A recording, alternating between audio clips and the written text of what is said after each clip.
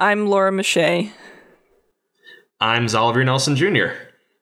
And I'm Jim Stormdancer, and this is the first topic, Laura, where everybody said their full name. Congratulations. Thanks. There's enough information to dox everybody now. Before I moved to California, everybody referred to me by my whole name. Really? Like my friends in every context in like high school and college all referred to me as Laura Mache, my full name. Were there a lot of Lauras? No, they just liked doing that. Would you like me to start? No, you don't need to. It came out during a previous episode that Jay Tolan didn't know how to pronounce his name. What? Because it was either Tholen or Tolan, and I made him decide. And from now on, if anybody says Tholen, I'm correcting them. I had to correct him last episode. You had to correct Jay himself on the pronunciation of his own name? Because he'd forgotten how to pronounce his own name, and I had to tell him. Okay, so at least he decided. Laura, would you like to introduce yourself, or is there anything you'd like to plug? Sure, yeah. My name is Laura. I do both indie game development and giant megacorp game development. The thing I want to plug is that the company that I work for during the daytime, Riot Games, recently published a physical book that contains my writing. That's what I do, writing and editing. I wrote a short story in Realms of Runeterra, which is the very first League of Legends published book. And you can buy it and read it if that's your jam, if you like the Runeterra universe. Is that your first published book? Yes, this is indeed my first published book. I've been publishing my writing in various contexts for a decade, but this is the first time it's been in a book, which is pretty cool. All the rest of the time it was in indie games. Was Frog Fractions 2 your first boxed video game? Yes, Frog Fractions 2 was my first boxed video game, and that happened the same month, I think, as my first book. That's a very exciting month. Yeah. I got a published boxed video game with you, Frog Fractions 2, and I got a published physical book device for my job, and I'm working on some indie games, and everything's chill. That's very cool. Yeah. Nelson, can you top that? Probably not. My name is Oliver Nelson Jr. I'm a freelance narrative director for a bunch of cool things, including Hypnospace Outlaw, which I worked with Jay Tolan on, and the upcoming Skatebird. The thing I'm plugging is an airport for aliens currently run by dogs, which is my new first-person open-world narrative puzzle game, which I'm developing openly through Patreon. And actually, the name of my game might top your box game accomplishments. I'm not sure it does. I think it's just an achievement of a different kind. I've just lost a little bit of my dignity, but I'm owning it. As opposed to you, who have gained dignity in your unstoppable march towards supremacy, Laura. I've known you for a few years now, and you just keep rocking stuff. I'm very happy for you. Thank you. And I for you. I'm excited to experience what it's like when an airport for aliens is run by dogs instead of humans or aliens. Yeah, I think the name, it's a very good name, but the real accomplishment will be following up on the promise of that name. In the very first day of post-launch, a player named Jessica Ross, I believe, sent me a picture of that they had totally ignored attempting to get a flight or meet any of the dogs around the airport, and had instead created an igloo out of boarding passes, because I allow players to not only spawn boarding passes infinitely by talking to the dogs at the ticket counters, but also, if they choose, spawn 50 physics rigid bodies shadow casting boarding passes all at once, all at the same time, dumping them all over the desk. And Jessica decided to pick up all of these boarding passes and make an igloo out of it. So I'm feeling pretty good about the promise of this airport run by dogs. I'm excited about a boarding pass that casts a shadow. Yeah, I've never seen one of those. I'm terrified, but I'm happy that you're happy. Are you guys ready to discuss some topics? My whole body is vibrating into another dimension with the promise of topics. Okay, so it sounds like we shouldn't discuss topics. We don't want to lose you. I want to ascend. Let's do it. All right. Nelson, you have here Mothman, discuss. And that was your order to us, but I'm flipping it around on you. I think Mothman is a fascinating construct, primarily because in the field of cryptids, of which the Mothman is one, Mothman has a catchy, identifiable, relatable name. Like Slide Rock Bolter, legendary creature, my good friend Kevin Snow's favorite cryptid, but there isn't much to hang on to with the Slide Rock Bolter. Is he going to appeal to adult males from 18 to 35? I don't know. But the Mothman, now that's a guy that you can put in a Budweiser commercial. Now that's a guy who can also steal people from their homes in the dead of night and carry them elsewhere, living the life, really. He does everything. The Mothman is also a man, if you're afraid he's going to steal you from your home, you can just put like a really bright light outside and he'll get stuck there. Yeah, he's incredibly vulnerable, incredibly powerful, and charismatic all at once. Is he the perfect cryptid? Maybe. I certainly think he is better than Bigfoot, and I will stand by that. So, I don't want to turn this into a pissing contest. My favorite cryptid is the Hopkinsville Goblin. You guys familiar? No, but I want to learn. I feel like I need to know way more about this before I get to talk authoritatively about it. But basically a bunch of people living in a rural area were out in the woods at night, and they encountered this aggressive group of creatures, and they counted like 15 of them, but later admitted that they only ever saw 2 at once.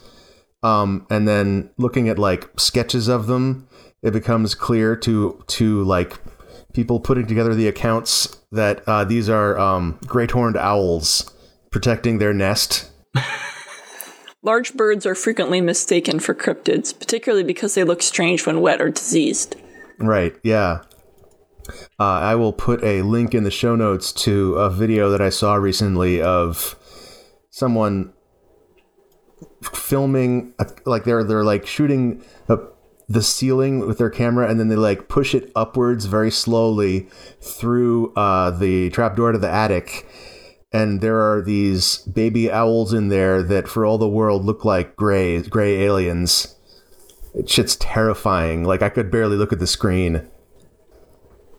Cryptids that turn out to just to be birds. So your favorite cryptid is a false cryptid. Every cryptid is false, let's be honest with ourselves. I don't have a favorite cryptid, but I have a favorite person believed to be super... Well, actually, I don't know if that really counts. No, I really want to hear you commit to this now, please. Okay, so I'm from Connecticut, and in Connecticut, in the 1800s, there was a guy called the Leather Man who walked a 100-plus mile route up and down this like river valley, essentially, to the point where he would be in the same location at the same time every year. He would be walking this route, and he would not speak to anyone. He would just silently walk this giant route. People would leave food and money out for him on like their fence post by their gate because they knew he'd come by on a specific day, and he would come by on that day, and he would take the shit and go. And he was called the Leather Man because he wore a suit made out of plates of like dried leather that he had like sewed together. And it was these dry, hard, like plates of thick, ancient leather, and they would squeak against each other while he walked, like squeak, squeak. And he'd walk down the road, and he was very mysterious. And there were places called Leatherman Caves, which were caves he was believed to sleep inside. And he was a real man. He really existed and was not fake or a myth, because he eventually died, and they buried him, and his jacket is on display in a local museum in Connecticut. That's incredible. Yeah. One of these days, something people call the cryptid is going to be discovered and placed in a museum, and then all bets are off for what you can fairly call a cryptid. Like, at that point, do you have to stop calling it a cryptid? Yeah, or you have to stop calling it a ghost when you find out that it's like a real guy or whatever. Right, yeah. So what's the term for that? Ex-cryptid, believed to be cryptid, formerly cryptid real animal? We can call them legends? Sure. Legendary real thing. Legendary real thing is really good. I also love the parentheses next to Leatherman on Wikipedia, which is vagabond. Like, vagabond is just a very good word. He's a renowned vagabond about whom many myths and legends were created, but he was a real dude.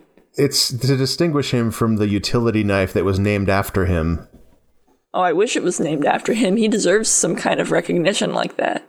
He walked so many miles. By the time of his death, he had not lost any fingers, unlike other tramps of the time or area. So he went through a bunch of stuff unscathed except for cancer of the mouth due to tobacco use, despite his hard living. It's because he had those caves. You know, the reason why they lost those fingers is because of, like, frostbite, right? 1880s, living outside at nighttime in Connecticut, you're going to lose your finger because of frostbite. But if you are wise and have a cave, maybe you'll keep all your fingers. In parentheses, it really should say 10-fingered vagabond, because that's the notable thing. Yeah. Many-fingered wild man. I'd like that put on my gravestone. Many-fingered wild man is something that I want my children to remember me as. I'm looking at the Mothman page as you look at the Leatherman page, so we can mutually look at each other's pages. And it's creepy as hell. Yeah, it's also been largely... Okay, Mothman has been co-opted, I will say, for some really weird stuff. There was this thing called the Mothman Prophecies. Some guy... I've seen that film. Based off of this book where this guy was just like, I think the Mothman told me things. Oh, yeah. There is a really shiny statue of him in West Virginia. There's always a different depiction of Mothman. No one ever depicts Mothman the same way, talks about him the same way. It is one of the reasons for the charisma and the loneliness of the Mothman is that the Mothman is elastic. You can say anything is a Mothman. You can say it's a man with moth wings, or you can say it's a moth with man legs, or with man biceps, or with a human face. You can say whatever, and the Mothman can't stop you because the Mothman isn't real, or is he? You're probably not going to get subpoenaed for a lawsuit. Do you guys know Odds Bodkin? No. No. He was this, like, guy that my parents had a lot of cassette tapes of. He did sort of, like, storytelling recordings where he did mouth sounds and voices and played, like, weird instruments and shit. And you would listen to him and it would be this sonic wonderland of storytelling. And he did a Babe the Big Blue Ox story that I listened to constantly as a child. So just imagine, like, a grandpa doing, like, full voice acting voices for, like, for like, I don't know, folk tales. Yeah, that sounds high quality. I bet that stuff's on YouTube. I'll link to it in the show notes. It probably is. I doubt he's around to defend his copyright anymore. Oh, Odds Bodkin, not to be confused with Odd Bodkins. Yeah, he named himself after, like, an idiom. Okay, so probably Odd Bodkins did as well. Odds Bodkin is apparently still alive and doing performances. He has a calendar on his website. Wow. I have to track this guy down and relive my childhood. You should go see a concert. He was doing this and old 25 years ago, so he must be ancient. In 5 days, he's going to do Fairy Folks in Old Oaks 2-day residency, Write Your Own Fairy Tale in Scarborough, Maine, at the Wentworth Elementary School. Oh, you think this is a Northeast thing? Like he only tours the tri-state area? We used to listen to him, but we also like ran into him in person in like Montana once. He was performing at the Sweet Pea Festival. Okay, I thought you meant like on the street. Oh, no, yeah, he was performing for like a crowd of children. It was wild.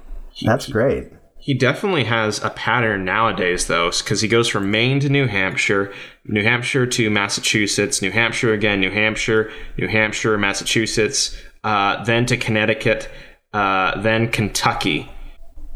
Yeah, it sounds like he might have restricted his wanderings in old age. He's going to perform the Odyssey Belly of the Beast for 4 to 6th graders March 5th, 2020 at Conant School, Acton, Massachusetts. So you can get your tickets now. Or you could fill out this booking form and get him to play at Riot. I don't know if he'd go over so well, but I would enjoy it. I mean, how many people work at Riot? Like 3,000. And that's a lot of people. And how many, say it's just 1% of them would be into an Odds Bodkin performance. That's still 300 people. And no, that's 30 people. Oh, right. Never mind. I can't math today. But if all 30 people bring 30 of their friends... Oh, that's true. Then that's like 900 people. I'm trying to do the math to see if I have 30 friends. You can just check Facebook. Every person I've ever friended is someone I would die for. I would take a bullet for them in the chest right now without hesitation. Would you go to a concert, though, with them? That's a different story. No. Would you go to a concert that's just an old man playing a banjo and doing voices? I mean, that sounds like a rad concert. You have not made this any less interesting. Can I tell you about the first time I saw the movie The Mothman Prophecies? Please. Sure, that's apropos.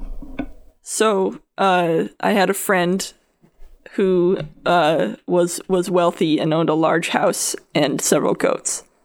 And all of us would go over to her house, and we would hang out there. And her goats, one of them had a brain infection that made it act in an erratic way, and it would attack and or hump us. And then after we were done interacting with this out-of-control, unhinged goat, we would go into her house and we would watch, like, a movie. And there were once, like, 15 of us in there, and we were watching The Mothman Prophecies. And I remember becoming, at first, very scared, and then quickly very tired and frustrated with Richard Gere and his behavior in this movie. And I remember my friends being really scared of the Mothman movie, and then just becoming increasingly pissed off at Richard Gere and his relationship with the Mothman, who struck me as a non-frightening, goofy individual. So just this army of young people gathered in a house to take shelter from a mad goat, getting increasingly furious at the antics of Richard Gere. Yeah, well, I was the one, I think, getting increasingly furious at Richard Gere. I think some people in the room were like, oh my god, the Mothman is frightening. But I think several of us were just like, oh, this dude, get your shit together, Mr. Mothman believer. That's what people say to me on the street all the time, and honestly, it's very hurtful. I didn't know you looked like Richard Gere. Let's get off of my possible relation to Richard Gere before this becomes a thing. You guys ready for the next topic? I'm ready for the next topic. I am. All right. Laura, you have here, why aren't there more types of chair in common use? We have so many chair types in global society, and we use basically only couches and regular chairs in public. Yeah, that's my big question. We got so many types of chair. We've got, like, thrones. Oh. We've got multiple different types of thrones depending on the culture that you're talking about. So would you say a throne how is it different from a regular chair, just apart from ornateness? Also size. Oh, sure, yeah. A throne is sort of like an armchair, but the way I think of a throne, it doesn't really have padding in it. You sort of have to bring your own padding, you know? Into the form of your butt. Yeah, and it's large enough that you could, like, you know, sit in it like an evil prince with, like, your leg over one of the arms, and you could, like, snarl, you know? Yeah. And then there are different types of thrones. Like, I know in some Polynesian cultures, the chairs that they use are just, like, very differently shaped and apparently still comfortable. There are lots of little, like, fold-out sort of canvas chairs that exist, the ones that people bring to, like, to 4th of July parades. Some of them are quite comfortable. Yeah. We have a lot of recliner type chairs that are limited exclusively to pool environments. Why not bring them out into the public? That's my question. Rocking chairs, though, is the big one. Why not more rocking chairs ubiquitously? I find them very entertaining. Oh, because they're dangerous to cats. To cats? The cats, their tails get trapped under the rocker part. Interesting. Well, what if we put them outdoors, where these days fewer people have large amounts of cats gathering? Yeah, that is actually weird. Like, cats are one of the few animals, in this country at least, where there are probably more cats indoors than outdoors. I'm not sure that's the case, especially as far as El Paso, Texas is concerned. Because I'd say not counting El Paso, Texas. In most of the cities where I've lived, most cats seem to be indoors. Well, tell me if this is also a thing in your local laws. In El Paso, Texas, once there are enough cats, I think it's either called a coven or a nest of cats, then that's the law term for it, not like whatever the official term is, flock of cats, whatever it may be. Once about 10, 15 cats have gathered or are part of a single group, you are not legally allowed to disturb them, get rid of them, try to kill them. They are a roaming public menace that the government has decided that it is too expensive to attempt to fight at that point. You will lose that battle. So they say, you cannot touch the cats anymore. So as far as El Paso, Texas is concerned, even though we aren't overrun with cats, once a group of cats is large enough, we can no longer fight it legally. Except with rocking chairs. That's right. You can disperse them by placing a chair in the midst. As long as you can convince the judge that you weren't trying to disperse them. So this idea, like the cats, that this crowd of cats is too big. It's enshrined in law. It has cat sovereignty. Now the cats own the place. Well, they have their own agency, and they have their own right to privacy and good health. You know, just through sheer numbers. I find that interesting. They're recognized by the UN now. As with most things in American governmental structure, the cats have unionized, and the government is terrified. Reagan is going to send in the strikebreakers. He'll send in military cats to replace them. Cat scabs. Cats like taking jobs from unionized cats. Why aren't we afraid of immigrants from the Air Force taking our jobs? That's the real danger. Wait, what? I'm positing someone who is afraid of, instead of immigrants from Mexico taking jobs, immigrants from, positing that the Air Force is a foreign country, and foreigners from the Air Force are returning from their tour of duty to take employment from us, the civilians. That's called a deep cut. You have invented a universe, and now although at first we were wondering what was going on, now you have opened the door to this universe, and we've stepped through it, and we're here with you.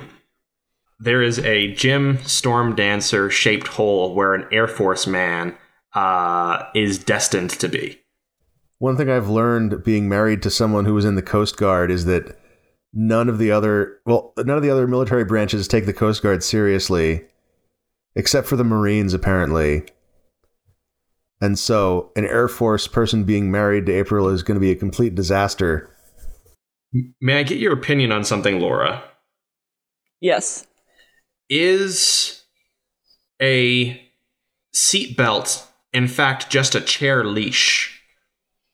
A leash is usually something that ties a low agency thing to the whims of a high agency thing, right? Like a human holding the leash of a dog, or like a toddler leashed to their parent through one of those demeaning toddler leashes.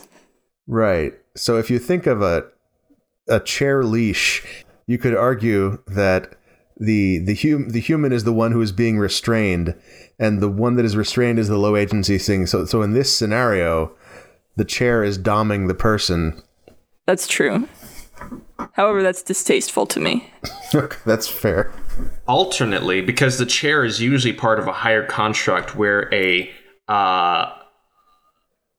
chair's in a theater or a car, yeah.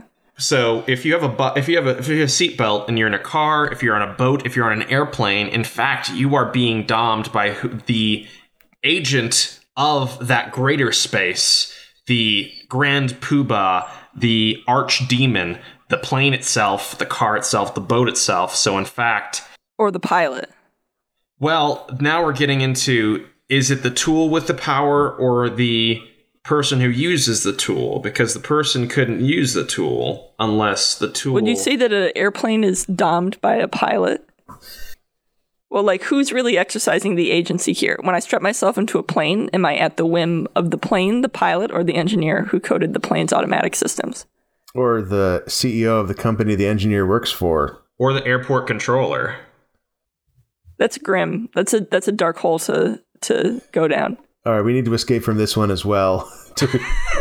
Every topic, usually what happens is that I will suggest the new topic when there's a lull in the conversation, but with us, apparently, the dynamic is that as soon as it gets too dark for people to handle, we have to switch topics.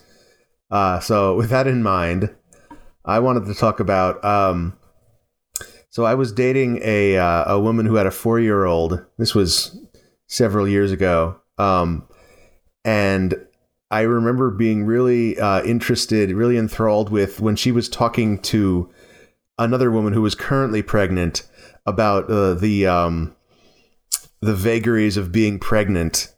And one thing that they both brought up, what they both talked about, was the idea that, like, you know, when you're pregnant, there's not really much room for your bladder. So as soon as your bladder has like a teaspoon of liquid in there, you really have to pee. And then you run to the toilet and you pee a teaspoon.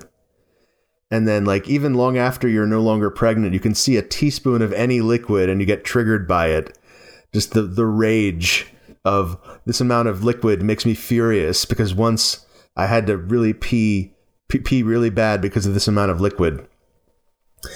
And it just made me think of, like, all the other times in my life where I've just really enjoyed really just sitting back and listening to two people who were experienced in a field that I knew nothing about, just listening to their shop talk. I really enjoy listening to people, like a conversation that I can, like, only half understand. Yeah, I enjoy listening to people who are very passionate or knowledgeable about something talk about it. But I haven't heard that particular conversation. It sounds like an interesting one. Yeah, I always get weird about shop talk, especially in public spaces, because because the first question that always comes to mind is, should I be listening? Is it illegal for me to listen? This is interesting, but I shouldn't be hearing. I don't want to violate their privacy, but also they're talking in public, so maybe they're talking with the cognizance that other people will hear them, and then I go back and forth in this existential haze, and by the time I come out of it, they're usually gone, and the opportunity has also gone with it, solving my dilemma, but leaving me feeling empty. So what you could do is you could bring along a tape recorder and record the conversation while you decide whether it's ethical for you to go back and listen to it later. I think the recording is an actual legal crime. You can't record someone without their consent in several states, at least, California being among them. So maybe you can listen to a live taping of the pregnant show, but you can't. You just can't record it for later enjoyment and or public postage. I don't think there's a moral hazard in just being near a conversation. Like, is it really eavesdropping if they're talking loudly enough for you to, like, if you can just hear them without, you're not like going up to them and like hiding behind a wall and cupping your ear. If you just happen to be in the same room and someone's talking, are you obliged to cover your ears? No, if you're in a room with someone and they're choosing to speak in front of you, they're aware of you, and they're aware of you. I would not. Right. And the other thing is you could befriend these people, and then perhaps if you're all in the same room as in your capacity as friends, they will again have a discussion about being pregnant, perhaps.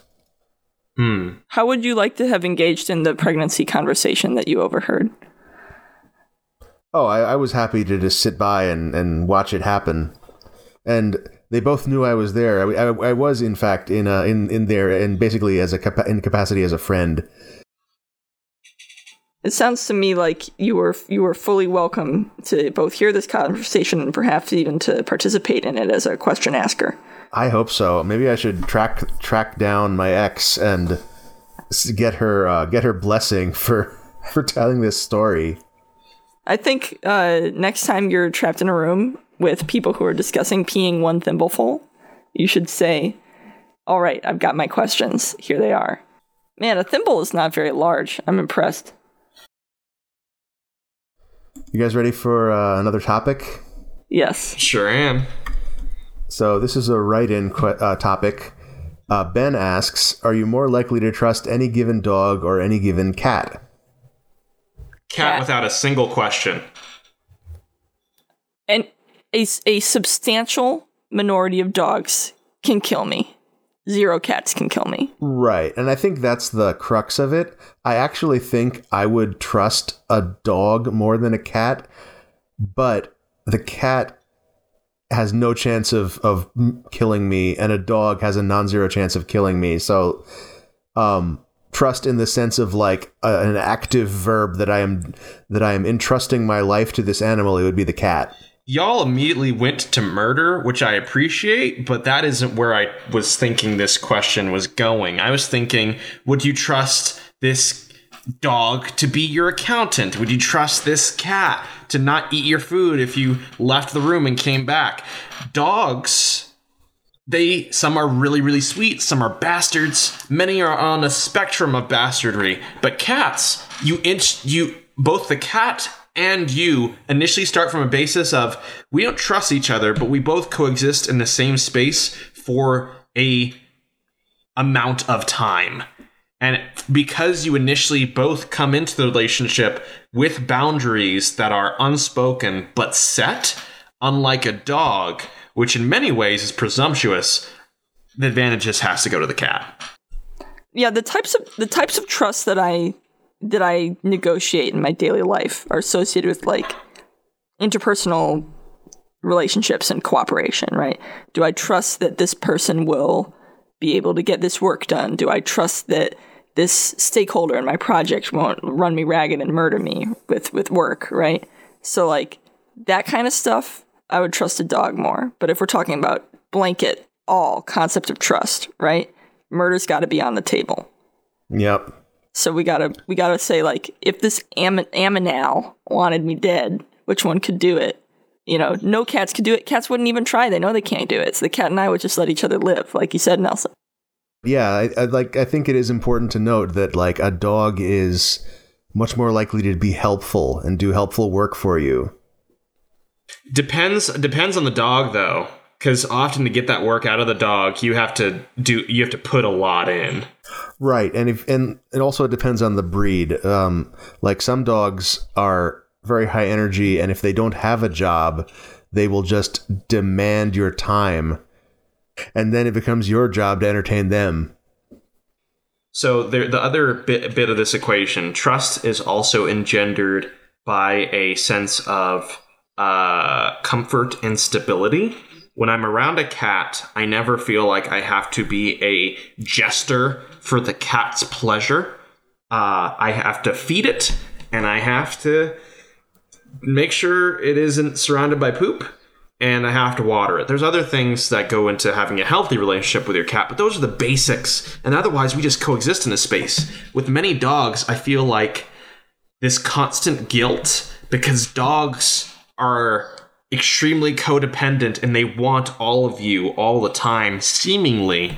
So there is no stability there. I am a jester for its pleasure, whether that is leaving the comfort of my home to make sure it can go potty elsewhere, or simply moving from my own business to taking some braided rope and shaking it around and playing with the dog.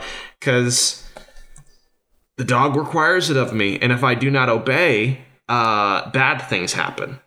Now I'm feeling bad that there aren't people who like dogs more talking in this conversation, because people have dogs on purpose, and there's got to be some reason why. Doesn't that blow your mind that people would do this? Well, I mean, when I was a child, I was repeatedly knocked over and like bitten and run down by large dogs. So I love dogs, but I'm like hyper aware of the dark side of dogdom, right? Like, Right. in first grade, I had a friend with 2 large golden retrievers that ran me down and stood on my back while chewing on my hat. In second or third grade, I had a friend with like a full-size poodle that did the same thing to me. Repeatedly throughout my childhood, large dogs jumped on me for some reason, and it took me until I was like 10 or 11 before I could like hold my own against large dogs. And then after that, I developed a positive relationship with dogs. I'm not afraid of them, but I'm like aware that a dog can fuck you up, right? Yeah. So it's on the table. Yeah, those were bad dogs. I had a dog almost mess up me and my sister several times as a kid as well.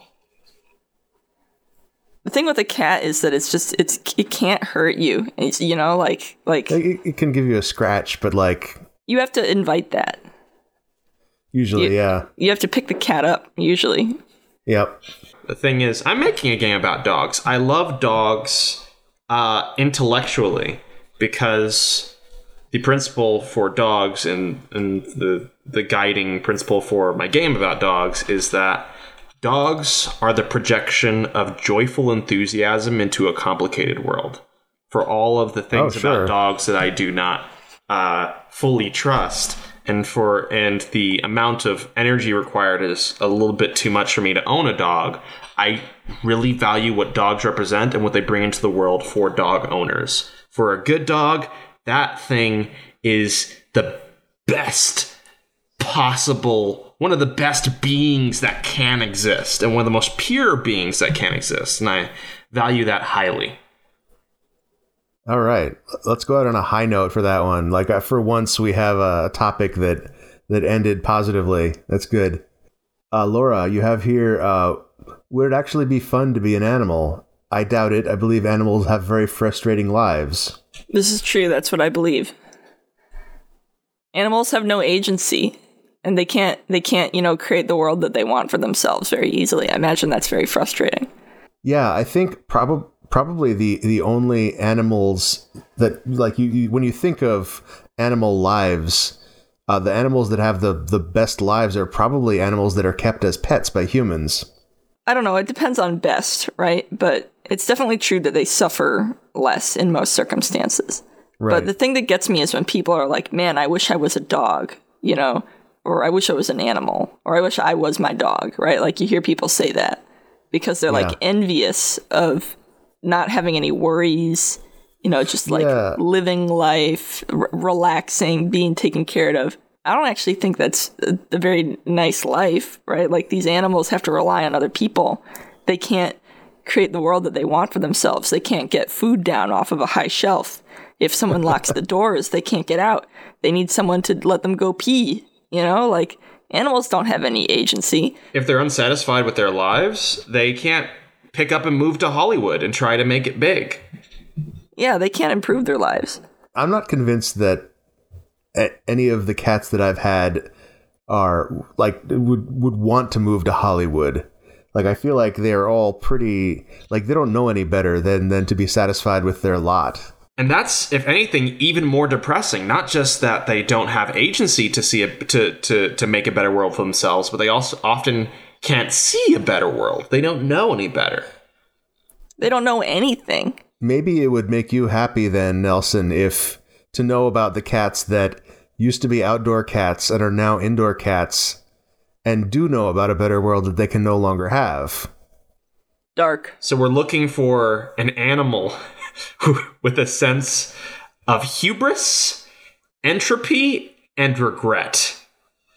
I think maybe bears. Some types of bears might have enough agency to have what they probably consider to be a good life, right? Yeah, like animals that are very large and probably not hunted terribly often. Whales? And they can, like, destroy the world around them. Yep. Can whales destroy the world around them the way a bear can? If a whale was pissed off, I wouldn't want to mess with it. Oh, true. They can wreck boats. I think that the perception of an animal as, like, carefree and innocent, like the perception of a bird. Well, first of all, that perception of a bird comes from the fact that they can fly. But, like, when people look at a squirrel and think like, oh yeah, I want to be that squirrel because it leads a simple life, I think what they're thinking of is like their own life as a child when things were simple. Yes. Because there's a similar simplicity to it, except that the squirrel is probably incredibly hardworking. And it has infections on its body, and it probably doesn't have any food. And there's probably a larger squirrel that's mean to it. It probably has like parasites. And it probably doesn't even like its trees very much, but it doesn't know about the existence of nearby trees. You know? It doesn't know, oh, if I were to go 4 miles as the crow flies over this housing development, I could have a better tree. Because it's not very intelligent, and it's very small. Speaking of intelligent, of not very intelligent and very small, fish are driven by their urges even when they are more intelligent. A salmon, once a season, they get the horny disease, and everything in their lives, everything that they could see or cognitively understand or want to be is totally overdriven by the horny disease. And we see the same horny disease take place in humans more sporadically and often with elements of choice. But for the salmon, they swim up waterfalls. It's ridiculous. As a result of the horny disease driving them mad. To be ruled by your urges is a dark thing. I've never seen a horny human do anything as dumb as swimming up a waterfall. It is interesting that humans, unlike most mammals, I think, the horny is constant. Oh, not seasonal. Yeah. No, not seasonal. Yeah. I think that shapes our lives in a very different way than it would if like you could get all your horny out of the way. Like, oh yeah, this 2 weeks I'm done. Like Spock. It would be like if you could get all your pooping done for the month in one day. There is kind of a lot of science fiction about like what if horniness was seasonal. And right. it's always, Spock level shit where it's like, oh, because horniness is seasonal, we now battle each other, But there's also like, I'm curious, I haven't read much of this science fiction, but I'm curious like if they also approach the idea of like, well, is horniness is like, is it everybody gets horny in the same 2 weeks of the year? Because I don't think that's actually how it works for most animals that have heat. They'll have different cycles, each of them individually. And I think that's two pretty different like cultural outcomes if you're trying to write a story about either of them. I don't remember whether seasonality or people being on cycles or whatever affected the horny sci-fi about that stuff that I've read, very little of. But right. I do know that a very large number of animals do have like really truly season-based horniness, like animals that are laying eggs in the spring, Oh, sure. Yeah, that actually does make sense. And sometimes don't some animals have like asynchronous horniness so that like an egg can be laid and someone else will fertilize it later? Man, that must lead to a very calm and reasonable life. Yeah, you just spray eggs. You don't need to involve anybody else.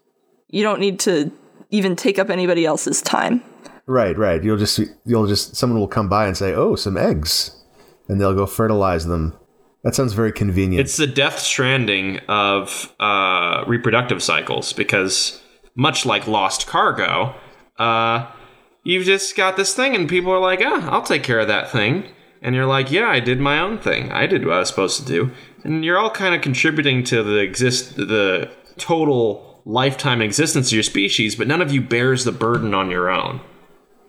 Are you talking about the asynchronous multiplayer? Yeah, this is a podcast about Death Stranding now, just like everything run by game developers right now. I came back from Toronto. I flew several thousand miles thinking, finally, I won't talk about Death Stranding. Had nothing but conversations about Death Stranding. I've been playing Death Stranding. Oh, no. I think it's very good.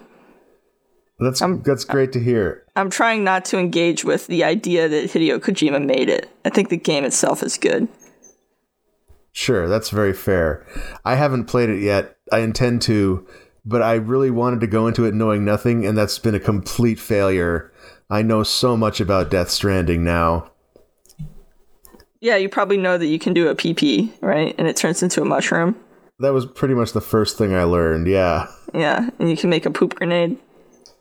All right, we need to cut this off before we ruin Death Stranding for more poor folks who might want to play it themselves one day.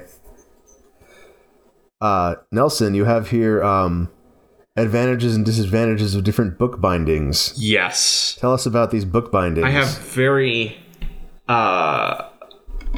have opinions about book bindings cultivated from my time being a children's librarian, as well as my time being a reader. I've been a reader for a very long time, and so paperbacks, hardcovers, library editions, omnibuses, different types of paper, different sorts of collections. There can be collections too big, collections too small. How much you fit into those pages? How thick are those pages? How creased is this book? Does it mess up images if this is a picture-based book? There is so much to book bindings, but we don't think about it. We just go into our version of Barnes and Nobles and we just say, hey, that's a book up there. Or we say, hey, paperback or hardcover. There's different degrees of hardcover. We only think about it when it's annoying, like when the picture is like printed too close to the binding and it's like got the shitty curve leading, like because the page is curved because the other pages are in the way. Yes. And so you can't really, the picture gets distorted towards the center of the book. And the worst thing is like when they try to put a picture like across two pages and then there's that gross seam in the middle. Yeah, there is. When we talk about binding, we aren't just talking about the outside of the book. We're also talking about the inside of the book. We're talking about everything that has to do with its design.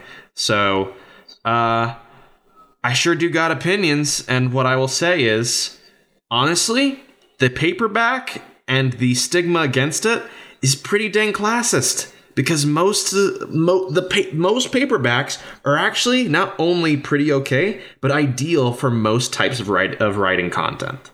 I mean, I think the paperback is a very convenient form factor for a book. Yeah, I think hardcover is not relevant to most things in my life, except to Realms of Runeterra, the collectible book that my writing is now in. I feel like most books that have both a hardcover run and a paperback run, like the hardcover is really just like, we're going to make a more expensive version for the people who want it soon. Yeah. Very rarely do I see a hardcover book and I'm like, oh, this is essential to the experience. Right.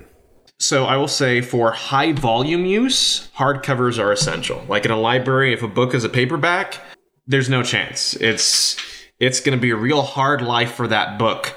At least, which is why you'll see many paperbacks reinforced with laminated covers for manga and for other things that are paperbacks but will be flipped through quite a bit or interacted with a lot.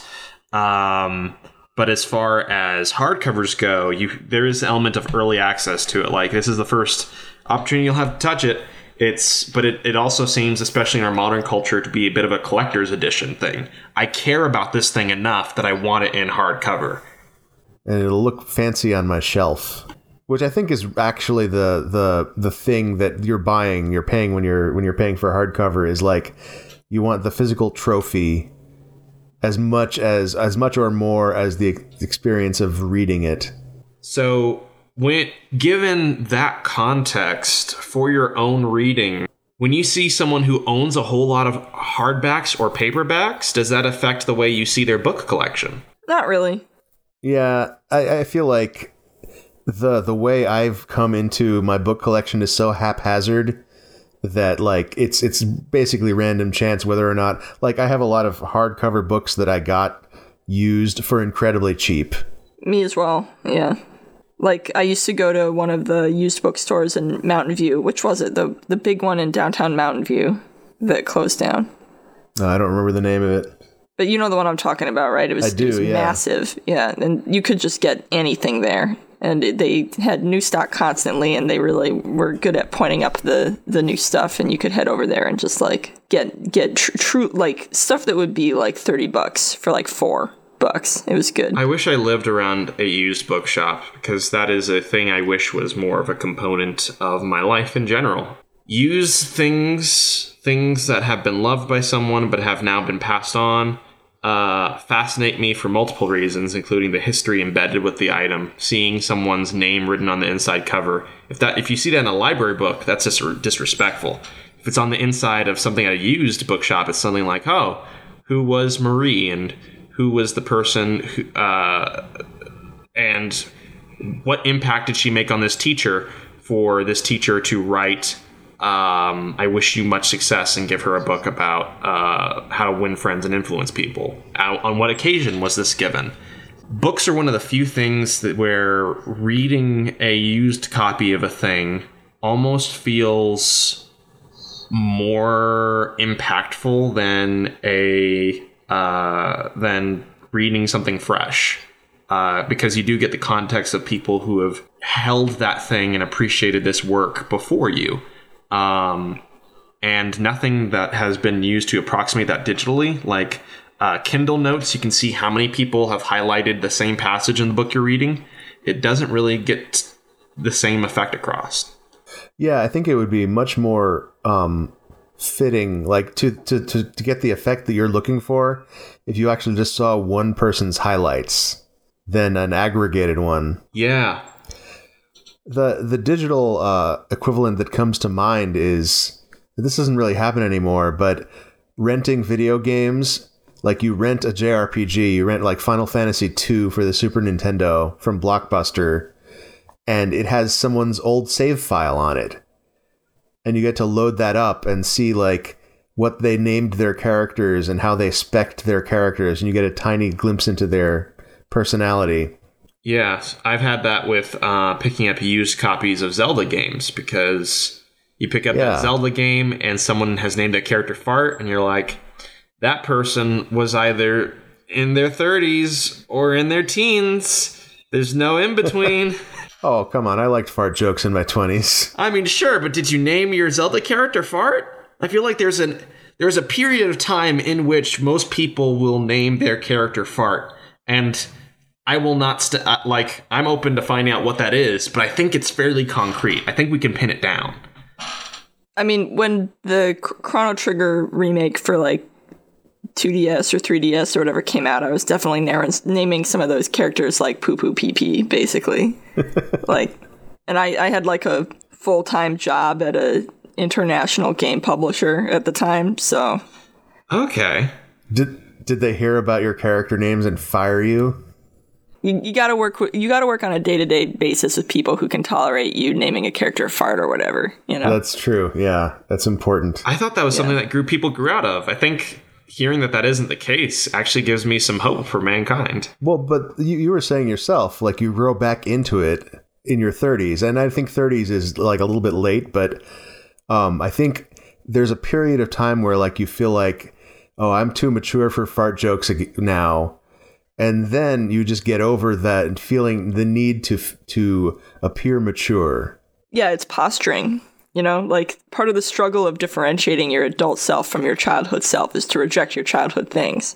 And, you know, then as you get older, you're like, actually, that's not what makes me an adult. What makes me an adult is my responsibilities and the way that I treat other people and stuff like that, you know. And you can still do fart jokes. What makes me an adult is the way I have to make a noise every time I get out of a chair. Or the fact that, like, I'm full of despair. I think it's time to call it. Thanks so much for being on. Thank you for having us. This was wonderful, and it's nice to talk to you again via the voice, Laura. It's been a bit. You've been on a never-ending journey since I last saw you. You've been to like four different places. Laura, is there, if this is something that you want out of life, where can people find you on the internet? You can find me at @LMachet, that's L, M like in Mary, ICHET, on Twitter. And then you can go to my website, which is lauramachet.com. And in those places, you can see my opinions about things or lists of video games that I've made. Do you also have a live journal that people can follow for your opinions on things? No, but I don't know. I've been trying to find out like a new website to run because I own so many good URLs. So, you know, maybe in the near future I'll have a fun website. I own datachug.club and datachug.download, and I own casualty.report, and I own Malarkey.zone and a couple others, and I don't know what to do with them, but maybe in the near future I'll have an additional website that will be fun for folks. You need people to contribute to any of those, hit me up, because I would be very happy to contribute to Malarkey.zone. Oh, thank you. And if you visit any of those sites, you can find out, you can just check on the progress of them at any time just by typing in the URL. Yeah. And you'll see a blank page. Did I already ask you, Nelson, the same question? Not yet. Okay, go ahead then. All right, so if folks want to follow me, you can follow me at Rit Nelson, WRIT Nelson on Twitter. I talk all the time about GameCube games and about games I've worked on and other things, and it's just a real great place to follow me. I also have this revamped Patreon for an Airport for Aliens currently run by dogs called patreon.com/strange scaffold, where I'll be posting all the news about my work on my games and that are made by my company, as well as news about streams and videos and things that I plan to do in the future, because I don't have enough to do, so I'm just going to add more to my schedule. That's how you live a healthy, happy life, I have been told. If there's anything I know about freelance writers, is that they're not busy enough. No, and that's why I'm actually honestly looking forward to making some chill video content and making things related to my work, not just because I'm very proud of what I'm making, but also it's different. It's new. It fits in a different space in my life, and finding healthy ways to break up my time when previously it was just, according to my Spotify, from 7 p.m. to 4 a.m. Work. That seems like a real good direction for me personally and professionally. Yeah, good luck. How's the Patreon doing?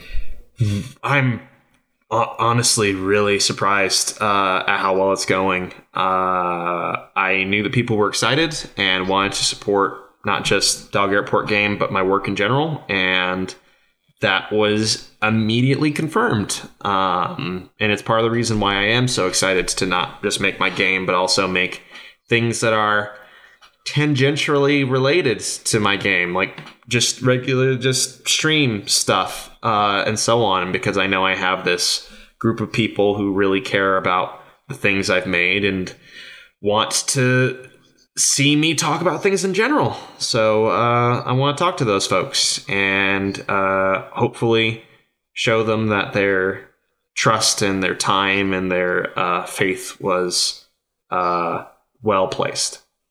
Sounds good. All right, how do we end this, guys? You have any ideas? Do you have a catchphrase that you like? Oh, dang, tall order. Remember the Mothman, kids! Hi, this is Jim. This is the audio I append to every episode of Topic Lords. Congratulations to our newly anointed lords. If you'd like more people to hear the show, you can tell your friends about it or rate and review us on whatever podcast service you use.